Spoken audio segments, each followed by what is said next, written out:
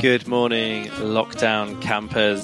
We're back with another episode of Beyond Busy, the show where we talk productivity, work-life balance, and how people define happiness and success. My name's Graham Alcott. I'm your host for the show, and on this episode, I'm talking to Sarah Ellis. She is one half of Amazing If and one half of the author team behind the book The Squiggly Career. Just come out. So we're going to talk a little bit about the book, and also we talk about a load of really interesting stuff in this episode. So we talk about personal manifestos. We talk about her 6-year transition from employed to gainfully self-employed. We talk, she used to work for Sainsbury's in head of corporate responsibility and society. So we talk about how Sainsbury's have been dealing with the current crisis and the loo roll shortage and all that stuff, and just a whole lot more. So I think you're going to really enjoy this conversation. So let's get pretty much straight into it. This is another one of these ones recorded down the line during lockdown. So a little bit of COVID chat, but not too much. Let's get straight into it. Here's our episode with Sarah Ellis. I'm with Sarah Ellis. How are you? I'm good, thanks, Graham. How are you doing? I'm good. Yeah, we just had a little chat before we pressed record and swapped our war stories on books and everything else. We've not talked that much about COVID and lockdown life and all that. So let's start with that. Where are you? How has it been? How are you surviving this very crazy, interesting year that we're in? Well, I think like many people, the roller coaster of emotions is not just a weekly thing, it's a daily thing. I think I have over the weeks got better at coping and adapting, and I think working out what works for me. And you definitely, I think, grieve the loss of some of the things that we had previously, or I definitely do. I miss, like everybody, seeing family or friends. I miss Helen, my business partner, who I've not seen in real life now for a couple of months, and running a business completely remotely is a whole new proposition, and one that we hadn't obviously anticipated or planned for. What I've sort of found is that I think in the early days, I think exercise was my saviour, being honest. Almost it wasn't about work, and it wasn't about thinking about what was our business going to be. It was more about just keeping my mindset and my body in a good place, like almost trying to just, well, I was processing everything. I said to my friends, actually, I think one of my bleakest moments was I went for a run, and I think I was listening to some sort of Kelly Clarkson ballad, and she was singing about what doesn't kill us will make us stronger. And I think I ended up in tears like midway through like a 10k run, and I was like, oh God, this is a whole new low that actually felt very embarrassing to now share with you. But I think that was actually me just getting over all the things that you've had cancelled that you were really looking forward to. For sure. And actually, the other thing I think so many people have had to process is I think I felt guilty about feeling that way, because you do realise that you're still in a relatively fortunate position. You haven't got any health challenges, touch wood, at the moment, and certainly my family are all well. So you know that that's a good thing, but also you've got so many mixed emotions, I think, happening simultaneously. There's no wonder that sometimes you go for a run and halfway through you're in tears. But I do feel that as I've got used to it, and certainly over the past 6 weeks or so, started to kind of work in a new way, what I'm finding is there are some kind of really hopeful moments too. There are some examples of where we as a business are doing things more creatively, more innovatively.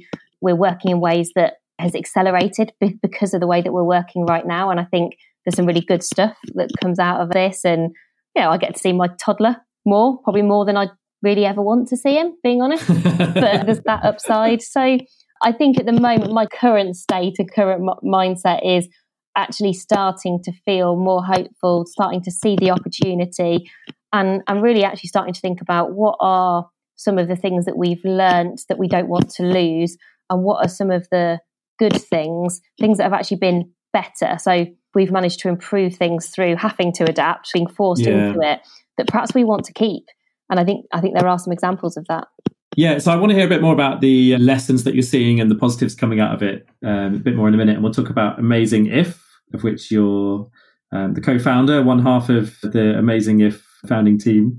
But yeah, I had a similar experience on the Sunday just before lockdown hit. I went to a gig, which just feels crazy now. And I was checking the Brighton Dome website all day, thinking this is going to have to get cancelled. Like, we're not going to be able to go to this gig. But just nothing came up on the page. So I rocked up there.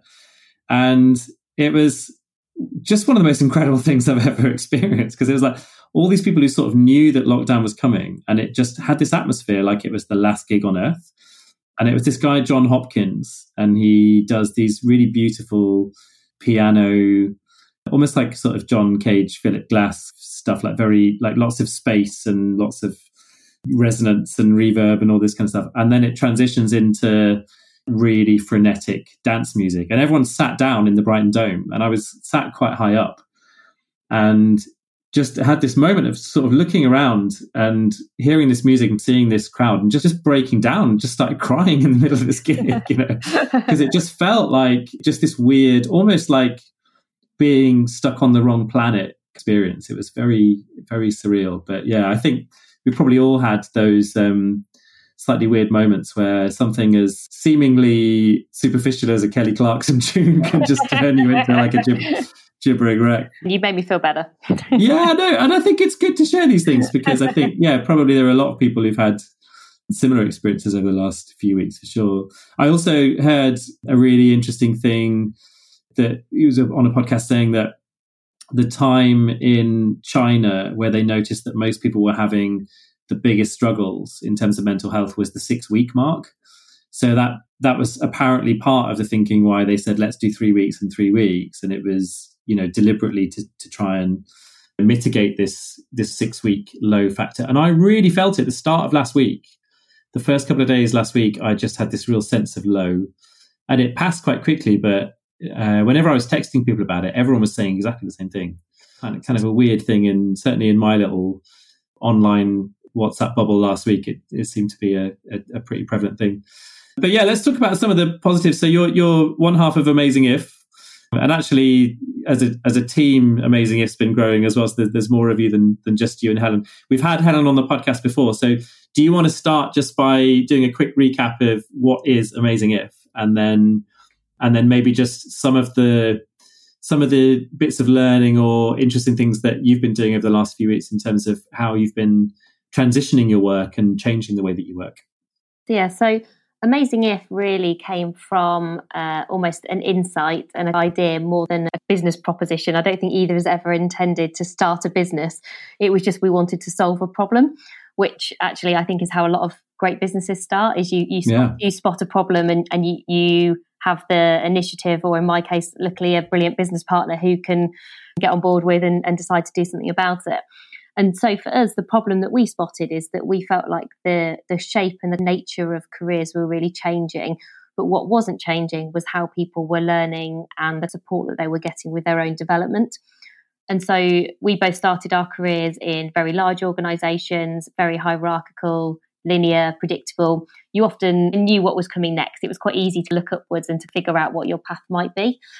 And actually, probably 5 or 6 years into our careers, we started to just notice that actually there was more ambiguity, change, transitions, just in general, more uncertainty than we kind of ever experienced before. And this idea of aiming for a very specific destination, and it was only when you got to that destination that you'd be successful and happy, didn't feel like the right approach to our careers.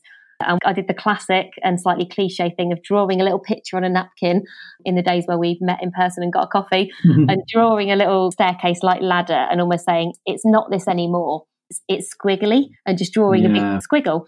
And that's where this squiggly career idea really came from, this idea that progression doesn't always have to mean promotion, that we're working in so many different ways now that the majority of us don't do the same thing day in, day out, that most of us don't work kind of 9 to 5, and that the 3-stage life of education, work and retirement is disappearing. People's lives, we're going to work for longer.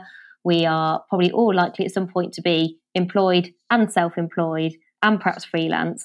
And actually across our working lives, we're probably going to have 3 to 4 different types of career. So I don't think anyone expects to have a job for life anymore. But I think when you start to realise I'm probably actually going to have 3 or 4 different types of career, that really starts to broaden your horizons in terms of how you think about your career. And the thing that we really are really passionate about is how can we democratise career development? So again, traditionally in that ladder-like world, a lot of the best career development was really the reserve of the most senior people. The more senior you got, the better the access to learning and development. And that's sometimes quite difficult to make development available to everybody in an organisation, particularly in big organisations. And that's historically how organisations in a more command and control world obviously felt like that was the right thing to do. And now when we have this squiggly environment, we think everybody should have the opportunity to learn, to develop, to think about their career, to explore their career possibilities. And we think that learning should be affordable, open, accessible, and really on demand. So available for when people need it and flexible. So it works in a way that works for you, depending on, how you work and the rest of your life.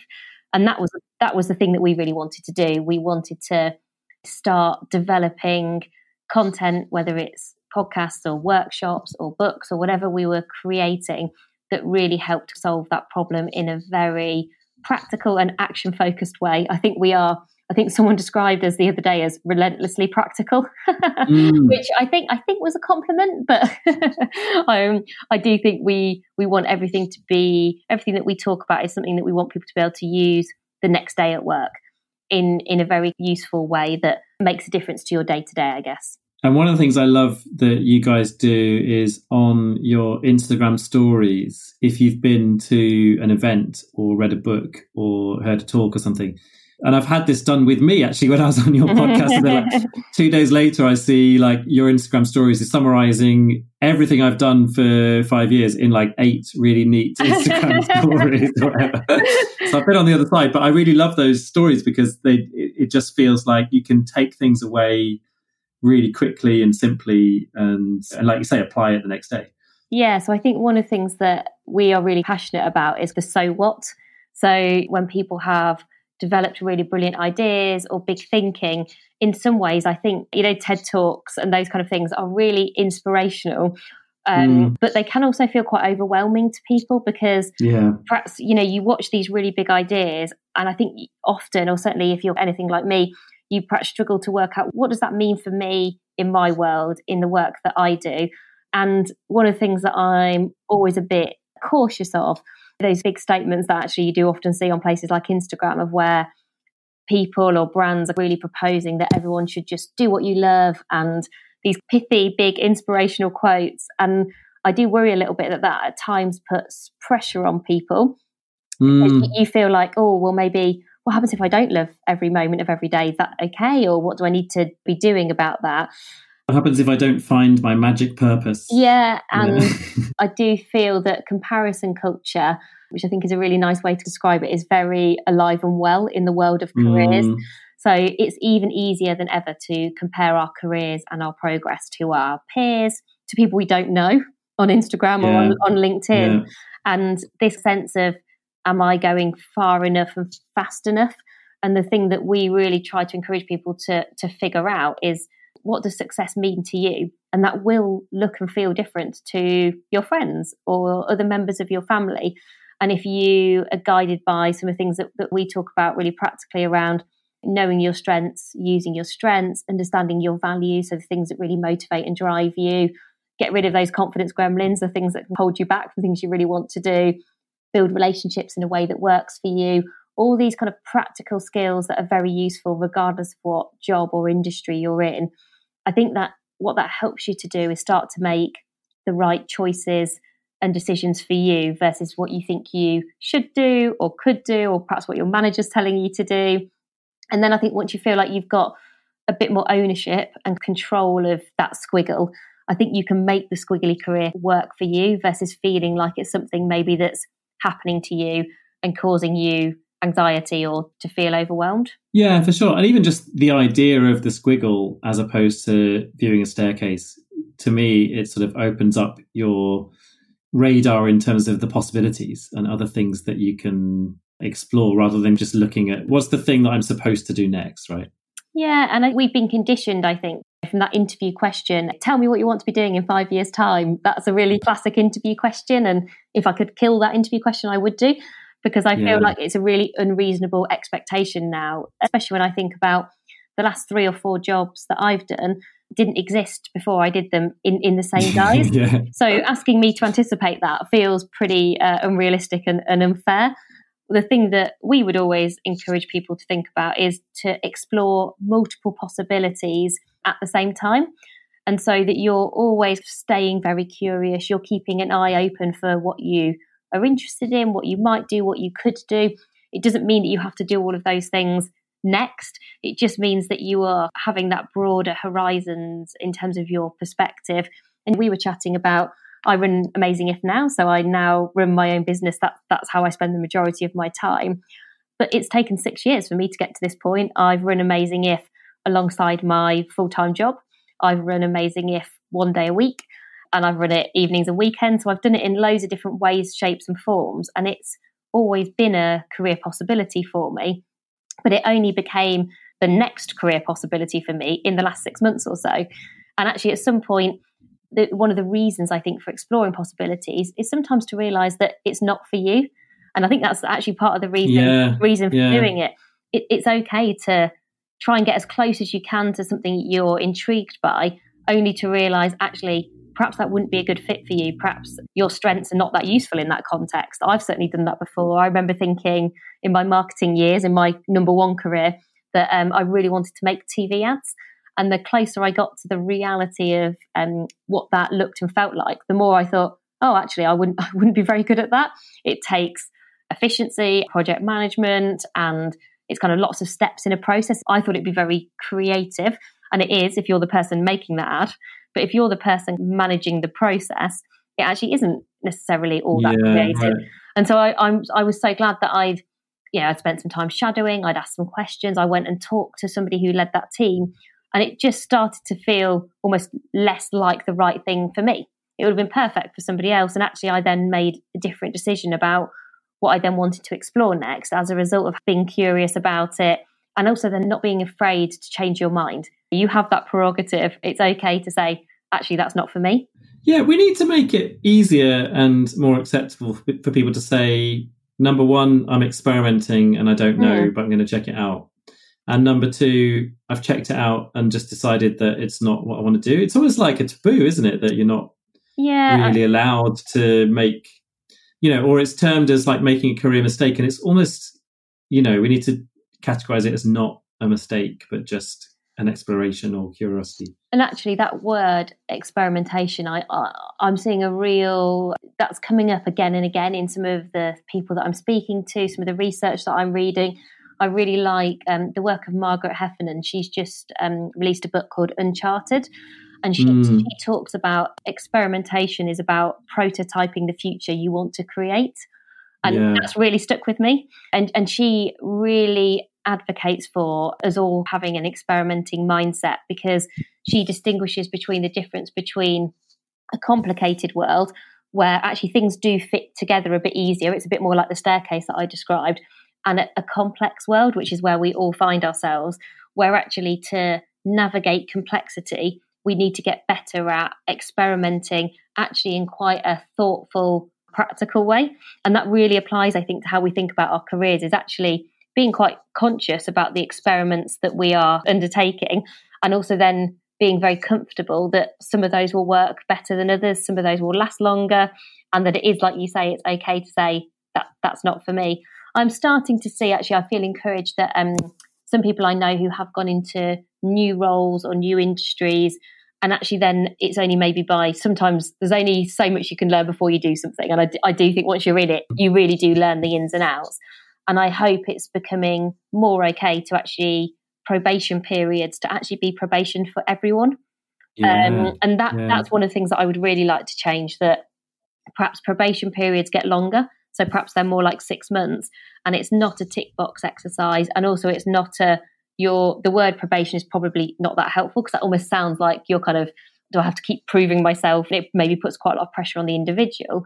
But if it was more of a trying out period or an experimenting period, especially if you've moved into something that's quite far away from what you did previously, I actually think having that 6 months and then it being absolutely okay for everyone at the end of that to go, this actually hasn't felt quite right. There's actually a company over in the US where if that happens, people can leave and they actually also get cash.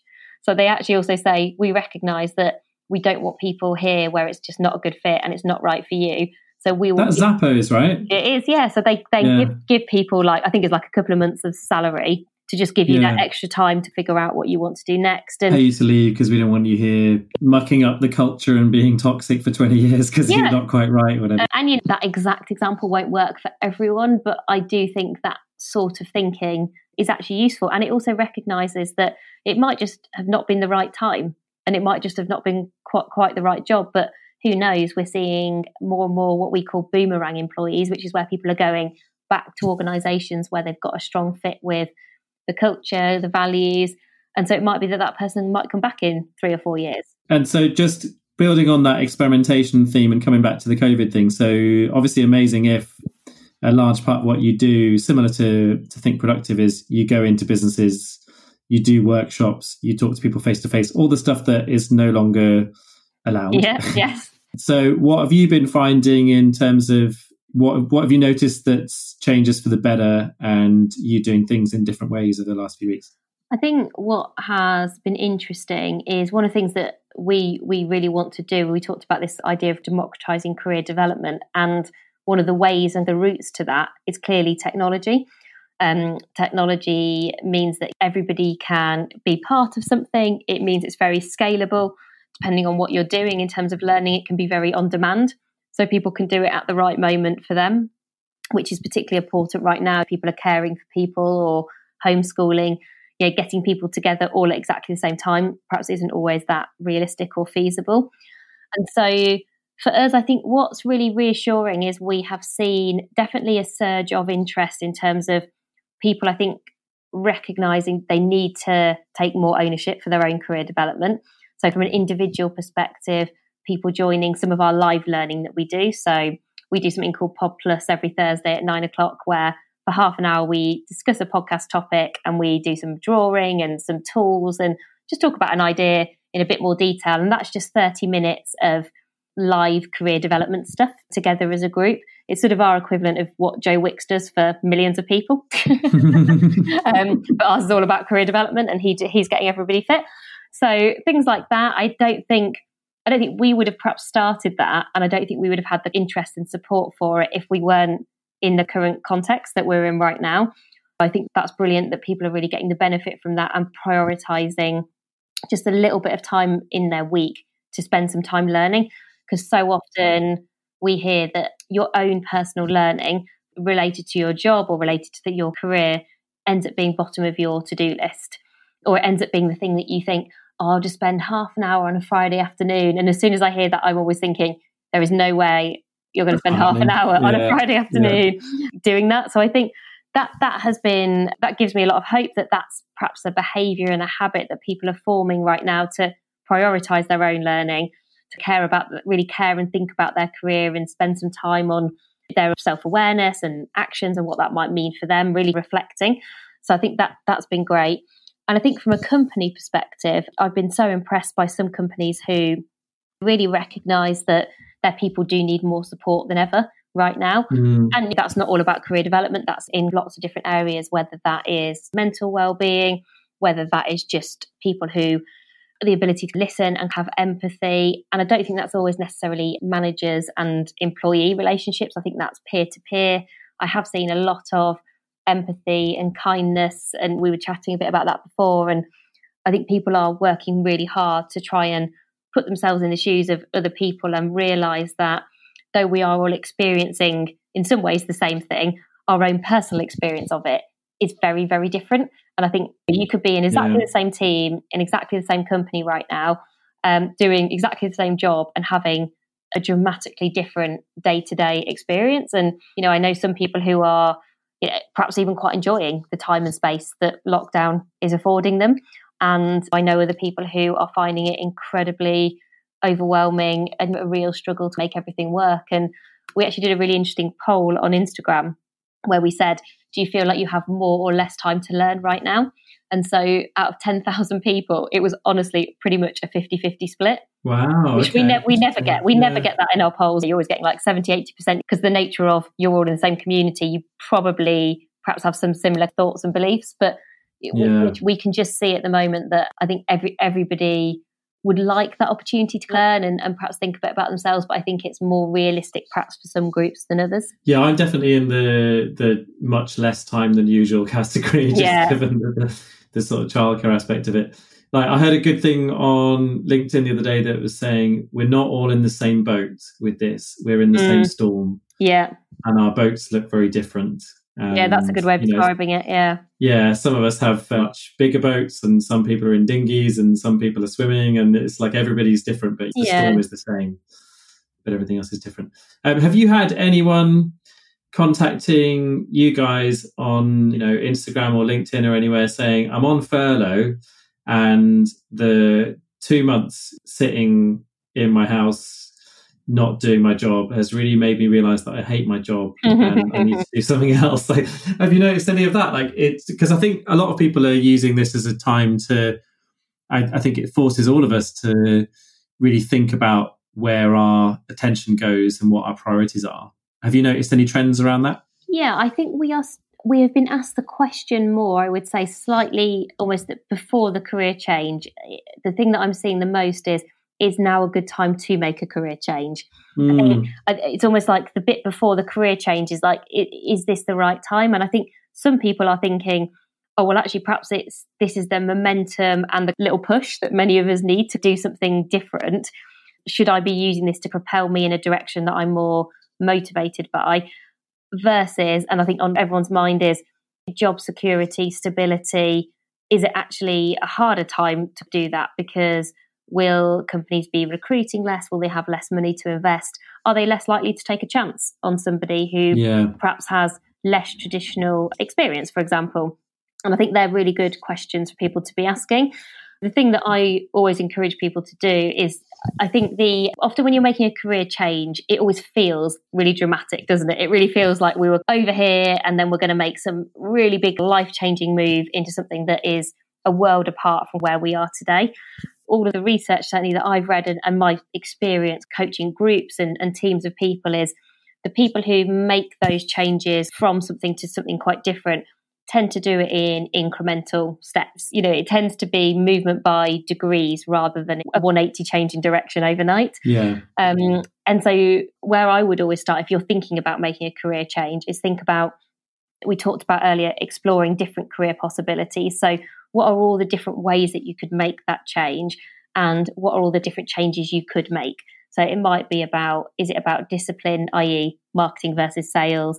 Is it about a different type of marketing? Is it about a different type of industry? Is it a different type of company, i.e. big versus small, etc.? So really try and tease out what are the changes you're trying to make and why, and what are you really looking for? So what are you hoping will be different in the new world that you're trying to create for yourself? And then be quite creative about, okay, well, where might I get those things? Because for some people, it might be, well, I really want more accountability. I want more ability to see projects through from start to finish. For other people, it might be, I want to get closer to what it feels like to really run a small business day to day. And that's always difficult to get in a really big company. So I think just being really clear about why. Like, why do you want to make that move and what are you hoping to gain? And then just start with your strengths. Always start with, what have you got to give? And make sure you do the second part. How will that be useful for where it is you're hoping to go? Because I do think when you're changing further away from where you are today, you have to work a bit harder on behalf of the people you're hoping are going to employ you to demonstrate the value, the usefulness, how what you've got to give will be really helpful for them. Because you are asking somebody to take perhaps a bit more of a chance on you, and it's perhaps a slightly harder choice. Though what I do find reassuring is things like Matthew Syed's work in Rebel Ideas on cognitive diversity does demonstrate that if we get people with different backgrounds, with different experiences together, those are the people that will solve the hard problems for organisations. And it's definitely something that's a newer thought for me, so it's something I'm still mulling over. But what I hope is that will help leaders and organisations to be convinced of the value of bringing together diverse in its largest and broadest sense teams of people, and not feeling like if we work in retail, we can only recruit people who've got retail experience, and that actually somebody from a startup could actually be really valuable in that world. And I do see the progressive companies that we work with through Amazing If are certainly more and more open-minded to, not necessarily a traditional staircase like ladder like CV or LinkedIn profile. And then what I really hope that does is it proves that does work, that different people from different backgrounds with different experiences all have opportunities to add value. And I think there's just a natural shake-up of things going on, whether we like it or not right now. So that hopefully presents some ropes to jump on and grab and swing through the jungle and those kind of things too, right? Yeah, I really hope so. I think one of the barriers that we do hear sometimes is where people say they've had particularly squiggly careers is just how you articulate those to other people. And I think just looking for those, I always think look for the constant threads.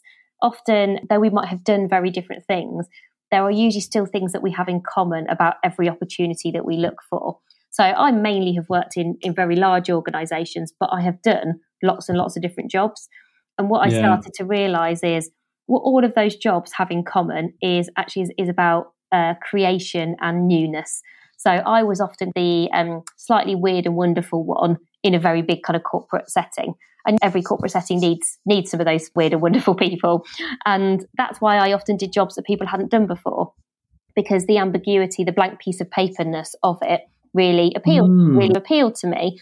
So for me, it felt like a really big leap to run my own company, because I'm used to being in massive structures where you've got lots of support around you, lots of stability. I've worked at places like Sainsbury's and Barclays, and I was thinking, am I going to be successful, in inverted commas, if I go from a 200,000 people organisation to, one of 2 to 5? Yeah. That feels, I just said about you don't go 180, and I've already said it wasn't 180 overnight, it was a 6-year process. Yeah. But I think one of the things that reassured me in terms of would I enjoy it, did I know my why of that move, and did I have anything, was I actually going to be useful, was I going to be any good, was when I started to look at all the things that I had in common in terms of the choices that I made. Actually, lots of those things are useful in running your own business, creating value, spotting opportunities, developing ideas, helping to develop other people. All of those things are as present in Amazing If as they were in the jobs that I had at Sainsbury's. I'm just doing it in a very different context now. I'd love to hear more about that transition. I remember when we had dinner, which feels like a lifetime ago. I can't think when that was. Was that like about October last year or something? Or was it like 2 years ago? I can't even tell. I don't know. Was it like 2018, 2019? I don't even know. Think it was 2019. I think it was.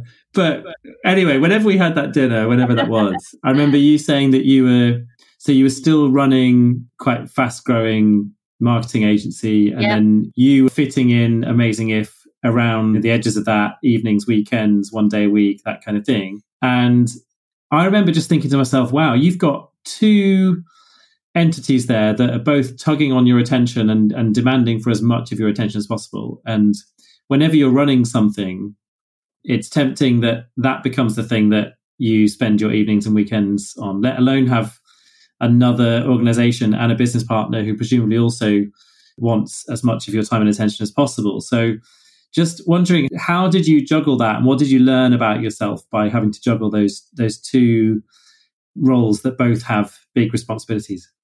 Yeah, I think so. I don't think it's for everyone. It's the first thing to say. And I think one of my values, so one of my core values, something that's part of my DNA and something that really motivates and drives me is, and it doesn't sound very glamorous, but it's definitely true, is variety. I really thrive on variety. And actually it is one of the reasons I also enjoy running my own thing, because running your own business is variety is every day, because certainly no 2 days are the same. And I think for me, when I've done multiple jobs simultaneously, every single one of those, I felt like I was learning and growing.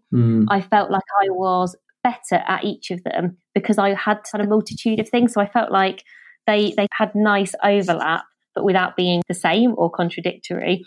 And I also felt I was always doing things that I enjoyed, because it is a lot of your time. I'm not going to pretend otherwise. It's a lot of your time, and certainly by the time I was managing director for a creative agency, I'd got a 1-year-old who obviously became a 2-year-old, and that was a whole new thing as well. Like, something else to pull on your time and attention, right? Exactly. And I think I probably found that one, and we can talk about that. I found that harder, that much harder than I found that significantly more difficult than actually I did doing, multiple jobs. And so I think it's in my nature. I think I have the capability to be able to switch between different contexts. And I've been practicing it, that point about deliberate practice. I've been practicing it for a while, because I actually started working a 4-day week at Sainsbury's 5 or 6 years ago, when actually it was very unusual to work a 4-day week and not have kids.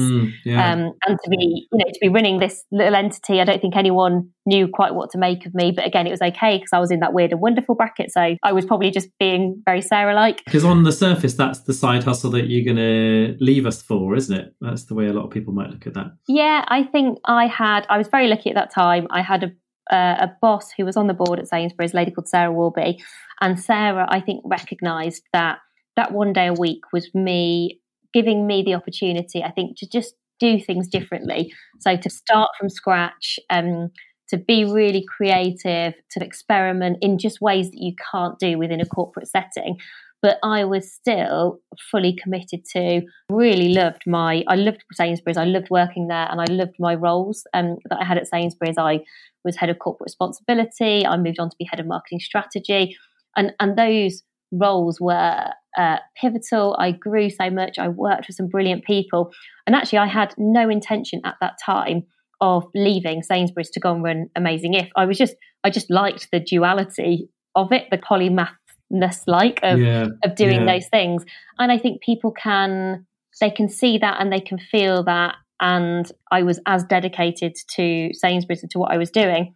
And I think it actually comes down to trust. I think if you work with somebody who trusts you and trusts that you will make it work, and that when you say you're still really committed to it, and that you're not spending all your time wishing you were somewhere else, then I think you just prove that by how you show up, how you turn up. People can tell, I think, whether you care or not. And I always really did. So that always worked really well. And then I think I did obviously get to a natural point where I thought, actually, now does feel like the time to make the very slow, gradual leap that I eventually made. Yeah, well, and it helps when you've got a book that's a #1 Sunday Times bestseller as well, right? To give the business a little bit of an endorsement. So we're talking about the Squiggly Career, and I'm going to talk about a couple of bits from that book in a minute.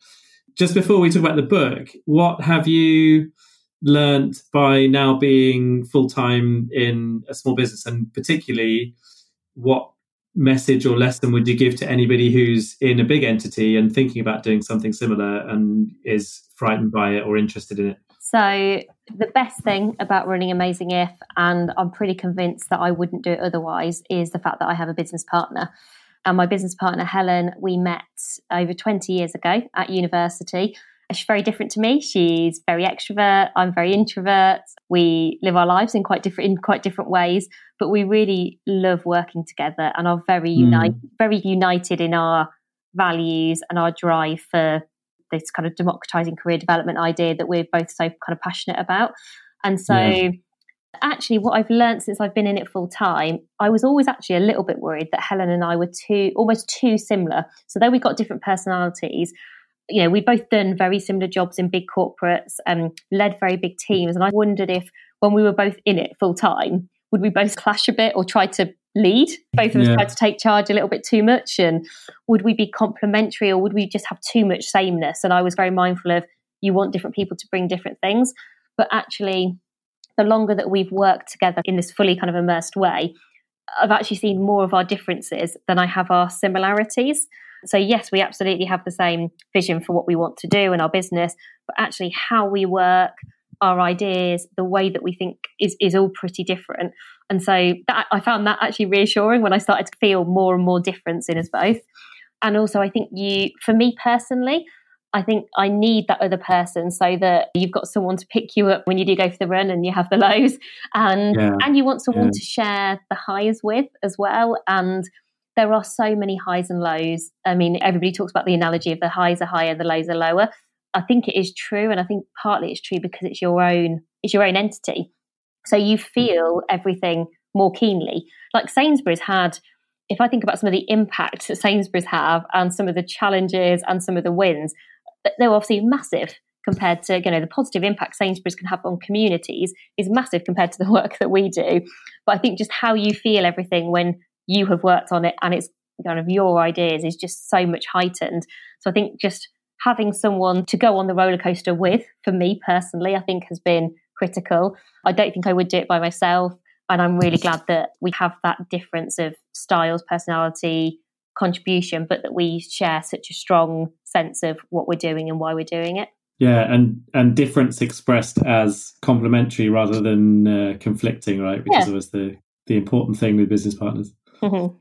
You talked about Sainsbury's there, and you, for a while, you were the head of corporate responsibility and society there. Yeah. So I suppose the obvious question about Sainsbury's right now is, if you were still working there, what would be the conversations you'd be having? What are some of the key issues that you see that supermarkets have risen to the challenge around or not risen to the challenge around? Well, Sainsbury's is a genuinely values-led business. And I suspect right now I sound exactly like I did when I was the head of corporate responsibility. But I've worked in enough big organisations, I think, to know and to feel the difference between values that are just on a wall because a company thinks they should be, and values that are lived and breathed day in, day out by the company, and they kind of really mean them and they hold themselves to account to those values. And certainly Sainsbury's is an organisation where I think, because it's where it started in terms of where they source food from the Sainsbury farm and the family, and it's always kept that sense of wanting to support their colleagues and the communities that they serve, is the way that they would describe it. So the shops that we all go into, whether you're going into a shop at the moment or getting online delivery, it will have been incredibly stressful, the pressure on supply chains, and it is a people-based business. There are lots of people coming into work every day.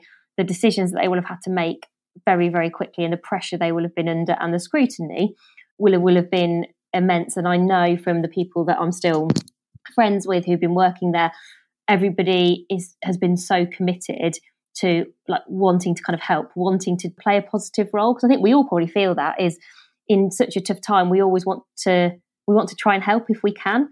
And I think that's certainly what I've seen of Sainsbury's, and I'm sure lots of the other supermarkets, is people going, how can we help? And I heard a lovely example of how Sainsbury's recently, they delivered a load of Easter eggs that they had to care homes up and down the country. And I think just those small moments of kindness and trying to help in any way they can, that little small story that somebody told me who actually works in the care home sector, and said, I contacted Sainsbury's and they made that happen. And they will have made that happen in the midst of so much other stuff operationally happening. And it didn't surprise me, but it reassured me that they are continuing to stick to the things that they were really good at when I was there.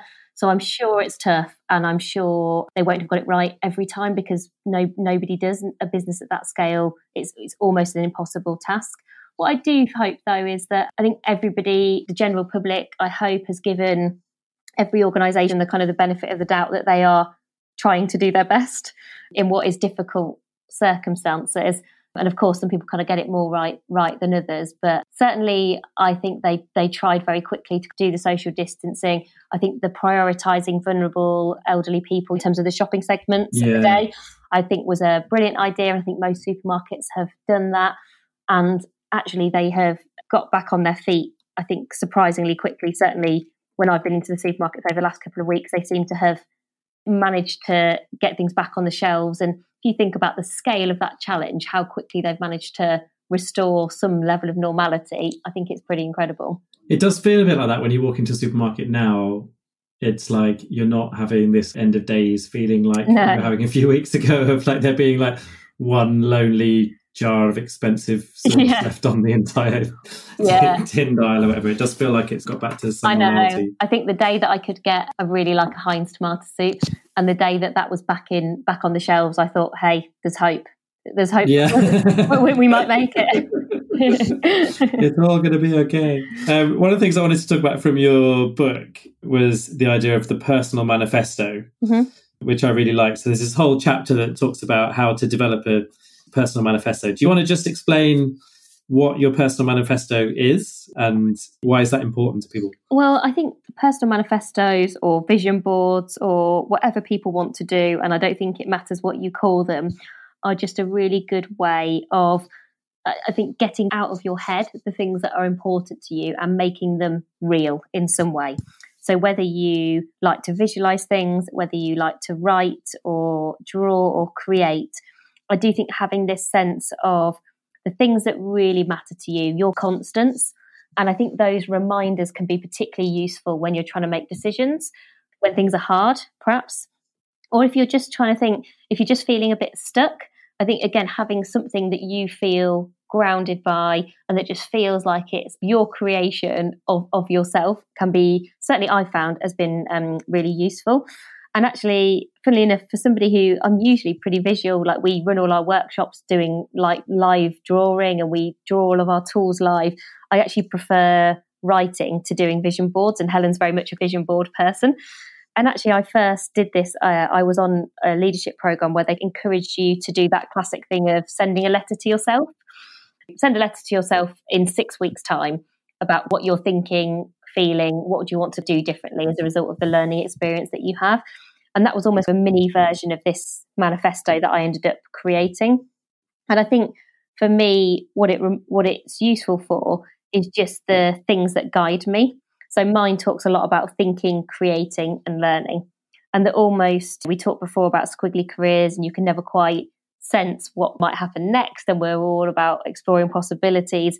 The things that stay true for me are always these ideas of creating and learning, and actually writing it in a way that works for me in language that is my own language. Again, just helps, I think, me to just, feel really grounded in the decisions that I make, and just remind you, I think, what's most important to you. So there's a couple of bits of yours that I really like. The learn bit, stay curious and always be a work in progress, I really like. And the bit at the bottom just says happiness is Tom brackets partner, Max when he sleeps, close family and friends, sport, developing and launching new enterprises, helping people thrive in a squiggly career, the seaside, autumn, fiction, cookies and a cup of tea. I just love the ending of that. It's just really sweet. Well, basically, that is my life in a paragraph. Yeah. Pretty like, and it's funny when you do that exercise. I think, you can talk about how powerful gratitude and reflecting about what you do have rather than what you don't have can be. Yeah. And I think when I remember writing that for the first time, so I first wrote this 6-7 years ago, and I've only updated it once, the kind of happinesses section. And that was because I had a baby, because I had Max. You had to add Max in there. Yeah. I had to add Max, obviously. Yeah. It was sort of mandatory, but he's getting a bit better now. He's a bit older. He sleeps a little bit more, but everything else is the same. Yeah. And I find that really interesting. And I think when I first wrote it, it did actually help me to figure out that a lot of the things that made me really happy are quite simple things, and there were things that actually I already had in my life, which I was very grateful for.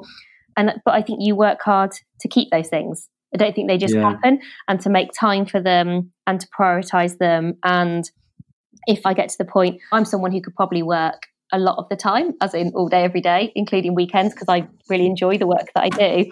But I really feel it if I've not read a new fiction book for a while, or if I love to walk and I find walking really helps my thinking and my ideas. And if I was able to go to the seaside, a walk by the sea, and just thinking, when was the last time I did those things is a good question, I think, to ask yourself. I don't sort of believe in the work-life balance thing, but I think you are constantly calibrating.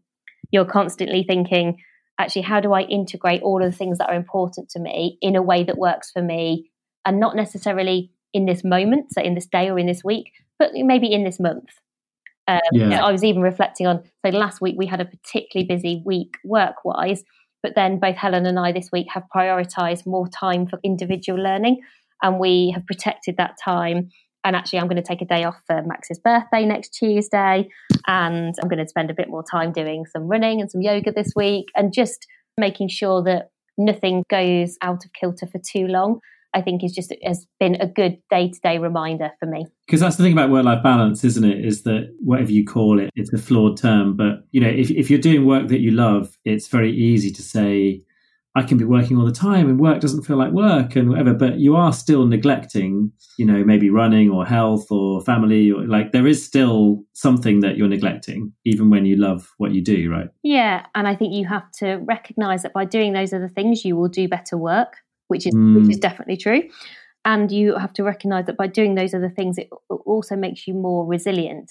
So I was interviewing Martha Lane Fox last week, and I was about resilience specifically.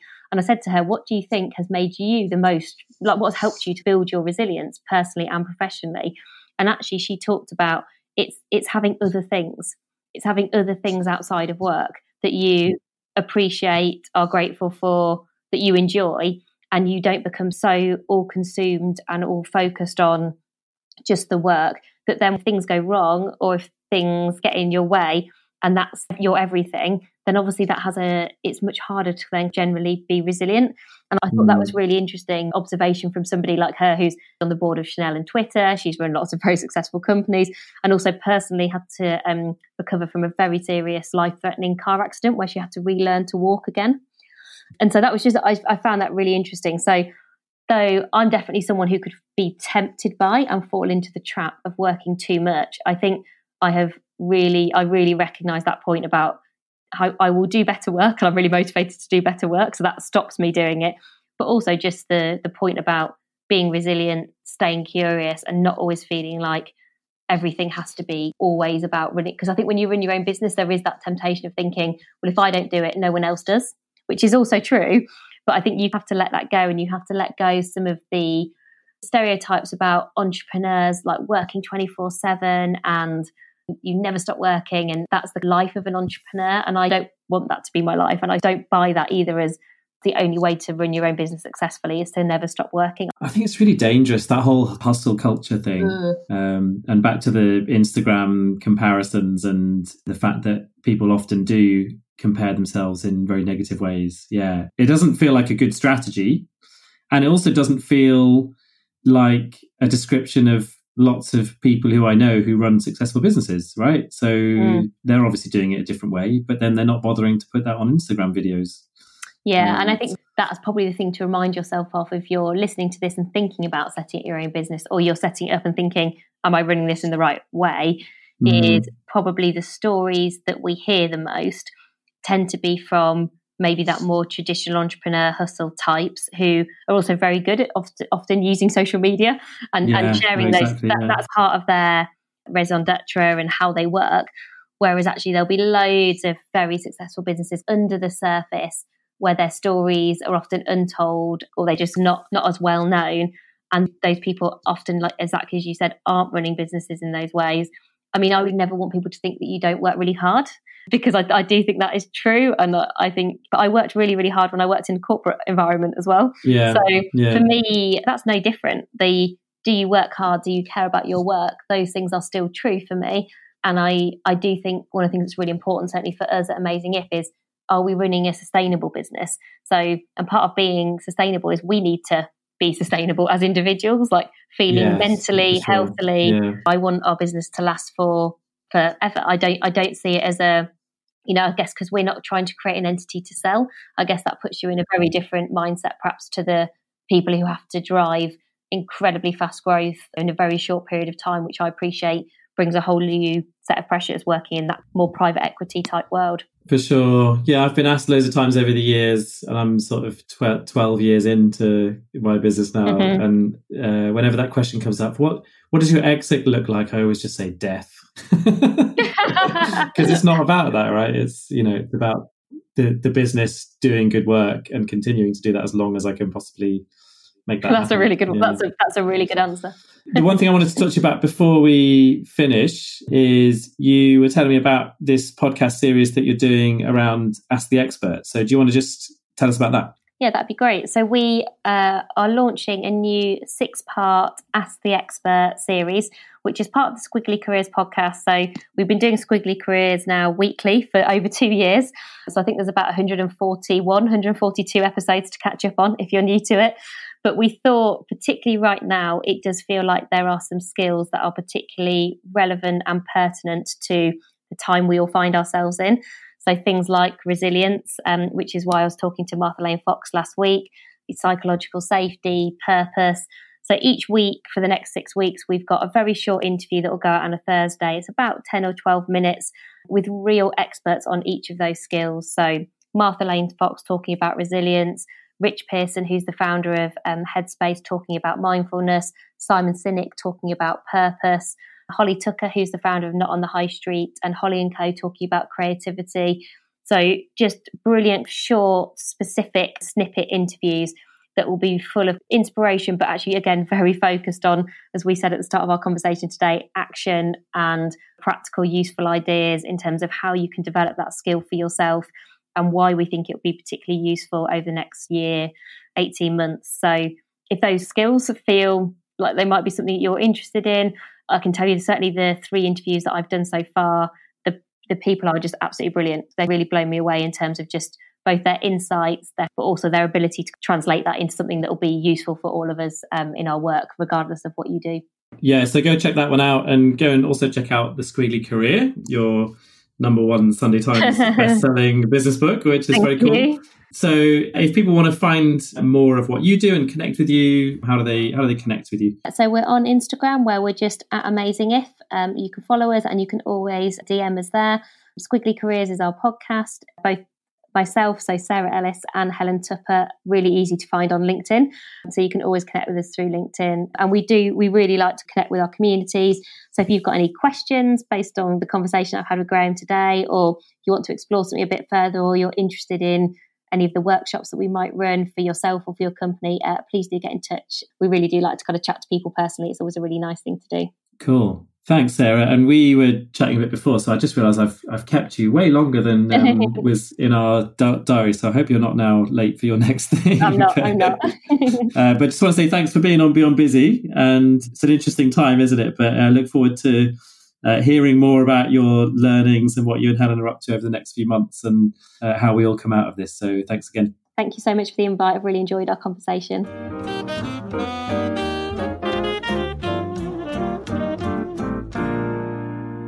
So thanks again to Sarah for being on the show. One thing I wanted to mention is that as soon as we hung up, Sarah started talking to me about this new thing that Amazing If have just launched called the Redundancy Reset.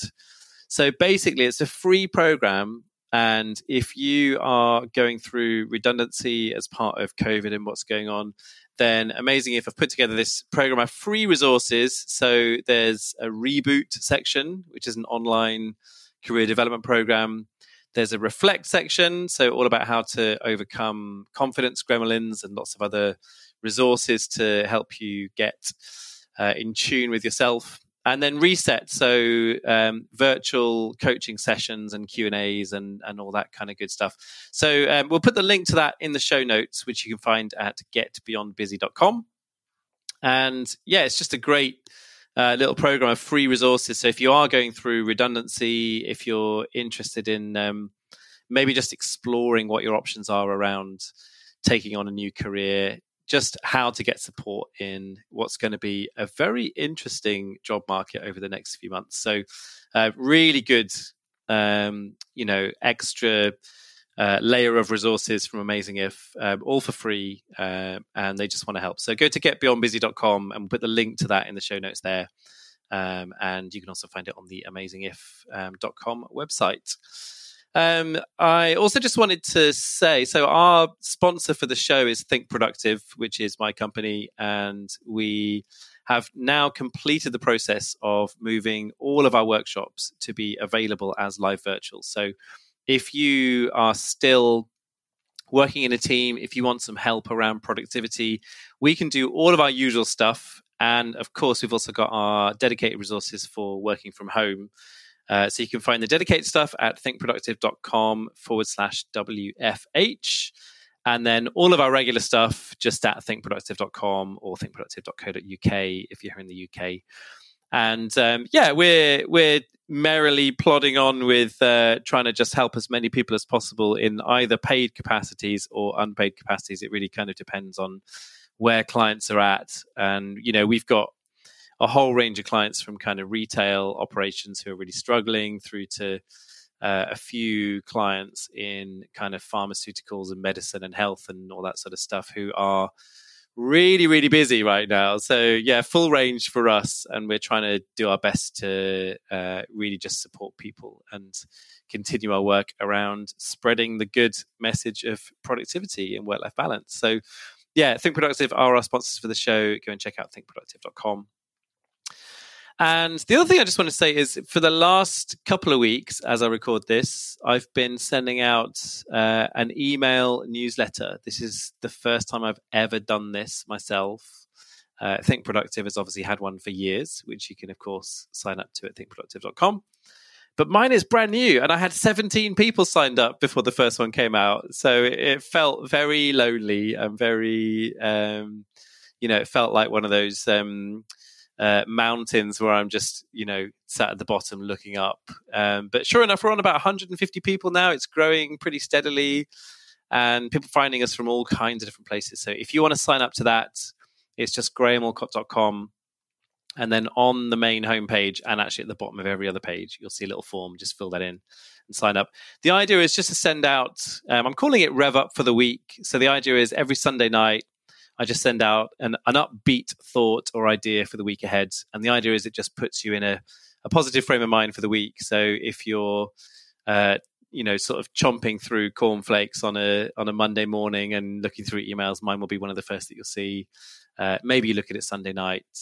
Maybe you're looking at it if you're lucky enough to be on a train or on a tube commuting. I just miss trains. I really miss trains. That's one of those things. Honestly, this is probably the longest I've been in one city for probably the best part of a decade, I would have thought. And I just do have an itch to get on a train and go somewhere far away. But there you go. That's just that's my own little issue to deal with. Only other thing I wanted to do before we finish is just to thank Mark Stedman and Podiant, my producer and platform for the show. And thanks also to Emily, who has been doing a great job of just getting the numbers up of our Beyond Busy listeners and just promoting the show. So if you are following me on Instagram, if you're not, I'm just at Graham Alcott, add me there. She's been putting out little video clips of each episode. And that's just been really well received. Lots of people viewing those and liking those. And then putting the same stuff out on LinkedIn and on Twitter as well. So, just really, we're starting to get professional in this whole Beyond Busy thing. And, we're up in our game. What can I say? It was actually my plan for the year anyway. And I guess COVID-19 leaves us with very little else to do. So I have to follow through on my intention. So that's that. I hope you enjoyed the episode. I certainly did. And we'll be back in 2 weeks' time with another episode. We've been kind of putting a few episodes in the down weeks where we've got interesting COVID stuff, helpful stuff, all that. So we might do that a bit more. But rest assured, we'll be back for sure in 2 weeks' time with another episode. So until then, take care. Bye for now.